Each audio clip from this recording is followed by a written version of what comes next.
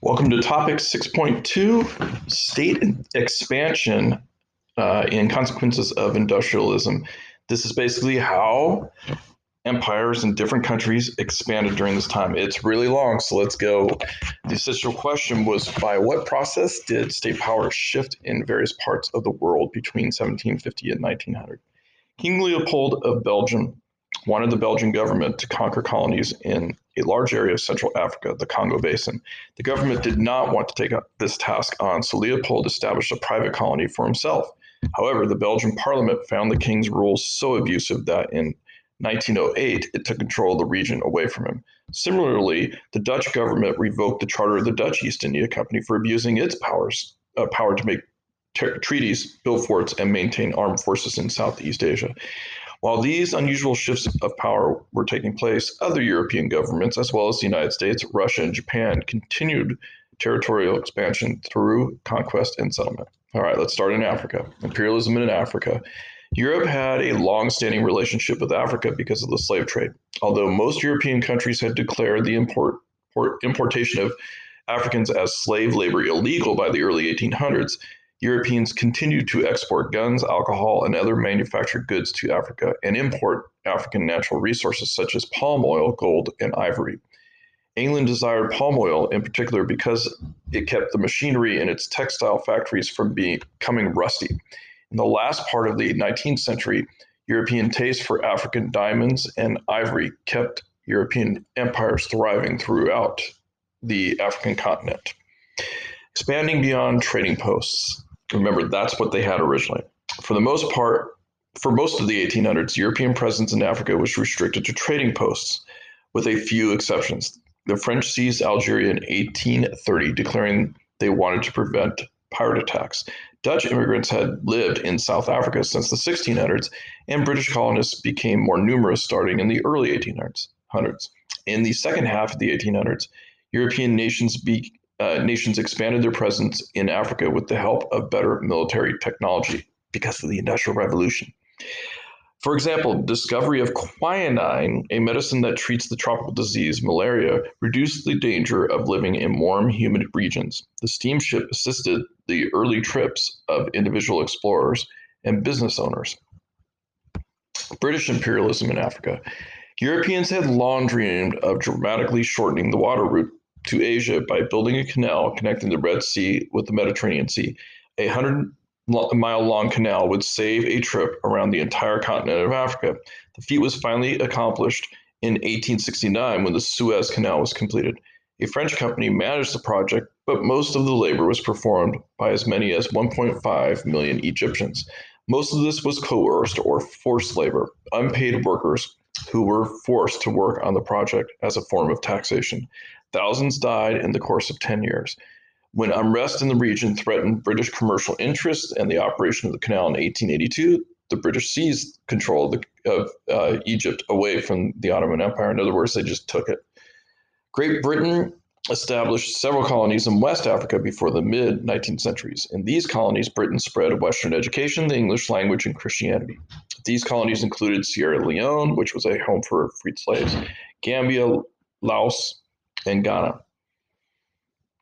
Much of this conquering was done by signing treaties with African rulers where Africans believed they were protecting their independence and trading rights. However, as European competition increased for control of African lands, the treaties came to be meaningless and warfare was the inevitable result as Africans resisted takeover but met with overpowering military strength. French imperialism in Africa. The French drove the Ottomans out of Algeria in 1830. By 1870, Algeria had become a settler colony, attracting Spanish, Italian, as well as French immigrants. In the 1870s, the French also established trading posts in Guinea, the Ivory Coast, and Niger to compete with West African colonies. The European scramble for Africa. Tensions mounted among industrialized European nations as they competed for natural resources in Africa. Leaders feared that the scramble for Africa, the competing efforts of Europeans to colonize Africa, would lead to war. Unlike many German leaders who had imperial ambitions, Otto von Bismarck, the leader of Germany, had little interest in colonies. However, he did want to keep peace in Europe, so in 1884 through 1885, he hosted the Berlin Conference, a meeting of European powers to provide for the orderly colonization of Africa. No Africans were invited to the conference. European powers peaceably agreed to colonial boundaries and to the free movement of goods on Africa's major rivers such as the Niger River and the Congo River. In most of the continent, Europeans established colonial borders that were merely artificial lines that meant little to the people who lived within them. These borders divided long unified societies into different colonies and united longtime rival groups into the same colonies. When these colonies became independent states in the later 20th century, these borders became the cause of extensive warfare by making national unity very difficult. South Africa and the Boer Wars. During the Napoleonic Wars, the British replaced the Dutch in the Cape Colony in the southern tip of Africa, South Africa. The British introduced the use of English but allowed people to use the Dutch language as well. Many of the Dutch-speaking Afrikaners, the white descendants of 17th century Dutch settlers, moved east of the Cape Colony where they came into conflict with indigenous groups, including the Zulus, with whom they fought several wars. Throughout the 19th century, the British and Afrikaners continued to fight over land. This conflict came to a boil in the Boer Wars of 1880 and 81 and 1899 through 1902. These conflicts were bloody and brutal. In the end, the British Army drove the Afrikaners and the Africans from their lands. By the end of the Boer Wars, the British had absorbed the settler colonies of British and Afrikaner peoples and the black Africans in the southern tip of Africa into its empire. Millions of Afrikaner and black African farmers have been displaced onto poor land, making it hard for them to earn a decent living. The Congo. By 1875, Western European nations were poised to penetrate Africa's interior. King Leopold, mentioned earlier, of Belgium, oversaw the invasion and conquering of the Congo in Central Africa in order to persuade the Belgian government to support colonial expansion. Unlike other European state expansion rulers, King Leopold owned the colony personally, using colonial officials against the indigenous Congolese. Visitors to the colony reported on the brutal conditions for the laborers who were forced to harvest ivory and rubber. For example, Leopold's agents cut off the hands of Congolese workers in order to terrorize others into submission. Workers who did not meet production levels were beaten or killed, while others were worked to death. Although the term slavery was not commonly used when describing imperial activities, laborers in the Congo often received no payment for their backbreaking work, and their spouses were held captive so that the workers would not run away. As many as 8 million people perished under King Leopold's reign of terror in the Congo. In 1908, Belgium took over control of the Congo as a regular colony and conditions improved. Independent countries. By 1900, the only African countries unclaimed by Europeans were Abyssinia, modern-day Ethiopia, and Liberia, a country founded by former enslaved people from the United States. Italy attempted to conquer Ethiopia in 1895, but the native forces were too strong for the Italians. Okay, let's move to South Asia. Imperialism in South Asia. Portugal, France, and England competed for control of India's spices, gems, and trade with regions to the east. Portugal established a coastal trading port on the southwestern coast in Goa in the early 16th century. However, it never extended its control inland. France established trading ports in the 17th century. However, its loss to Britain in the global conflict known as the 7 Years' War, the French and Indian War, drove the French out of India. England's East India Company, also known as the EIC, steadily controlled more land of the weak Mughal Empire. They were the ones who controlled India. At first, the EIC's small forces of British soldiers protected the firm's employees. As the British crept into India's interior, they began recruiting native Indian soldiers, called sepoys, to join the British colonial army. However, as explained in the next topic, the sepoys ignited an unsuccessful rebellion against the British in 1857. So we'll talk more about that. Let's go to imperialism in East Asia. China did not experience imperialism in the same way that South Asia or Africa did. It maintained its own government throughout a period of European economic domination. As a result of superior military strength, European nations carved out spheres of influence within China over which they had exclusive trading rights and access to natural resources. Internal problems within the Qing government made it easier for foreign countries to dominate the economic affairs of China. Really quick spheres of influence just means you get to trade exclusively with a certain country, in this case, China. Two examples of internal issues in the Qing dynasty were the Taiping and Boxer rebellions. During the Taiping Rebellion, which began in 1850 through 1864, peasants, workers, and miners attempted to overthrow the Qing dynasty. Along with the Taiping Rebellion, China had a drought, massive floods, famine, and an outbreak of the plague. All this led to the death of about 20 million Chinese. Between 1899 and 1901, an anti-imperialist group called the Boxers, named because many of their members practiced martial arts, they were attacking Chinese Christians and Western missionaries. The Empress Dowager Cixi encouraged the Boxers and in 1900 ordered that all foreigners be killed, which is xenophobia. However, the Boxer Rebellion failed miserably.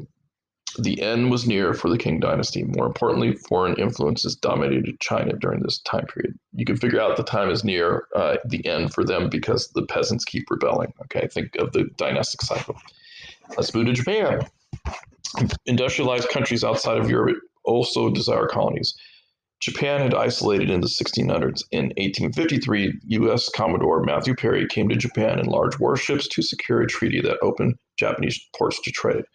In the following decade, Japan overthrew its traditional government in an uprising called the Meiji Restoration and began to industrialize rapidly, hoping it could become strong enough to protect its culture. An island nation with few natural resources and little land for agriculture, Japan sought lands and natural resources to power its industrial revolution. Japan set up an empire in East Asia that included parts of China, Korea, Southeast Asia, and Pacific Islands that lasted from the 1890s until the end of World War II in 1945. Let's go to Southeast Asia. Portugal and Spain originally controlled European trade with Southeast Asia. After 1600, the power shifted, and the English and the Dutch supplanted them. The Dutch in Southeast Asia. Dutch imperialism in Southeast Asia began with a private company, just as English imperialism in South Asia had, South Asia being India. In 1641, the Dutch seized control of the Spice Islands, which is now part of Indonesia, so-called because they produced spices such as cloves and nutmeg that were in great demand in Europe. The Dutch East India Company, also known as the VOC, took over the spice trade from the Portuguese, setting up several trading posts in the area. Although the trade was very profitable for the VOC, corruption caused the company to go bankrupt in 1800. Once the VOC folded, the Dutch government itself took control of the Dutch East Indies. By the mid-19th century, the islands were producing cash crops to support the Dutch economy. Plantations produced rubber, tea, rubber, and sugar for export purposes, a situation that limited rice cultivation and eventually created enormous hardship for the Indonesian farmers who relied on rice to survive. The French, they also wanted an imperial presence in Asia. After defeated China in the Sino-French War of 1883 through 85, France gained control of northern Vietnam. By the 1890s, France controlled Cambodia, Laos, and all of modern-day Vietnam. Together, these nations became known as French Indochina. French motives for imperialism were like those of the Dutch, a desire for cash crops, especially rice. The British in Southeast Asia. British influence in Southeast Asia saw the East India Company establish the port of Singapore in 1824. Eventually, the British controlled all of the Malay Peninsula, Burma, and northern Borneo. British investors were originally attracted by the region's mineral wealth, especially in tin and gold. In addition, Britain promoted the planting of cash crops such as pepper, tobacco, palm oil, and rubber. Australia and New Zealand. After the loss of its American colonies, Britain began to consider the possibility of establishing various kinds of settlements in Australia. Finally decided to locate a penal colony there. That means prison colony.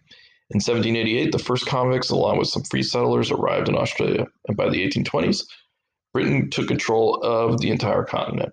For decades, the chief economic activity of the colony was to house convicts. The discovery that Australia was well suited to producing fine wool provided a new industry. And in the 1830s, a larger number of free settlers began to arrive. The discovery of copper in 1842 and gold in 1851 helped spur growth. When Britain added their settler colony of New Zealand in 1839, signing a treaty guaranteeing the rights of the original Maori inhabitants would be protected by the British Crown, giving the Maori a separate colony. Nevertheless, open war broke out as European settlers encroached on Maori lands. The European military strength defeated the Maori. U.S. in Latin America and the Pacific. Expansion on land. During the 19th century, the U.S. continued taking land from indigenous peoples as Europeans had done since Columbus had arrived. White Americans believed they had a manifest destiny, a natural and inevitable right to expand to the Pacific Ocean. Native Americans faced forced relocations onto reservations. So many Native Americans died from exposure, malnutrition, disease, and exhaustion that this forced migration became known as the Trail of Tears. In the Mexican-American War of 1845 through 48, the United States gained vast territories in the southwest from Mexico. The United States bought Alaska from Russia in 1867, and 2 years later, in 1869, the completion of the Transcontinental Railway spurred development of the American West, as white settlers moved westward to take advantage of offers of free land. Expansion overseas. The United States turned its focus towards lands overseas. The U.S. was not a global power for most of the 19th century. The Second Industrial Revolution brought newfound prosperity to the young republic. Economic considerations, as well as feelings of nationalism and cultural superiority, drove Americans' desire for territorial conquest. A group of American planters overthrew Hawaii's constitutional monarchy in 1895, but the island did not become a U.S. territory until 1900. In the meantime, the U.S. victory in the Spanish-American War in 1898 brought Guam, Cuba, Puerto Rico, and the Philippines under U.S. control. President Theodore Roosevelt, a supporter of social Darwinism, was especially eager to expand U.S. influence throughout the Western Hemisphere. And let's finish with Russia. Empress Catherine II, known as Catherine the Great, set out to expand the Russian Empire in all directions during her reign of 1762 through 1796, annexing about half of Poland as well as territory won from the Ottoman Empire. Her grandson Alexander I annexed Finland, Moldova, Georgia, Azerbaijan, and part of Armenia during his reign of 1815 through 25. In North America, Russia controlled much of Alaska, and from 1811 through 1839, settled Fort Ross in California. Finally, in Asia, Russia also succeeded in annexing or adding lands from China, most notably a large portion of Manchuria. Quickly, that's not the same Alexander, by the way. All right, that's a long one.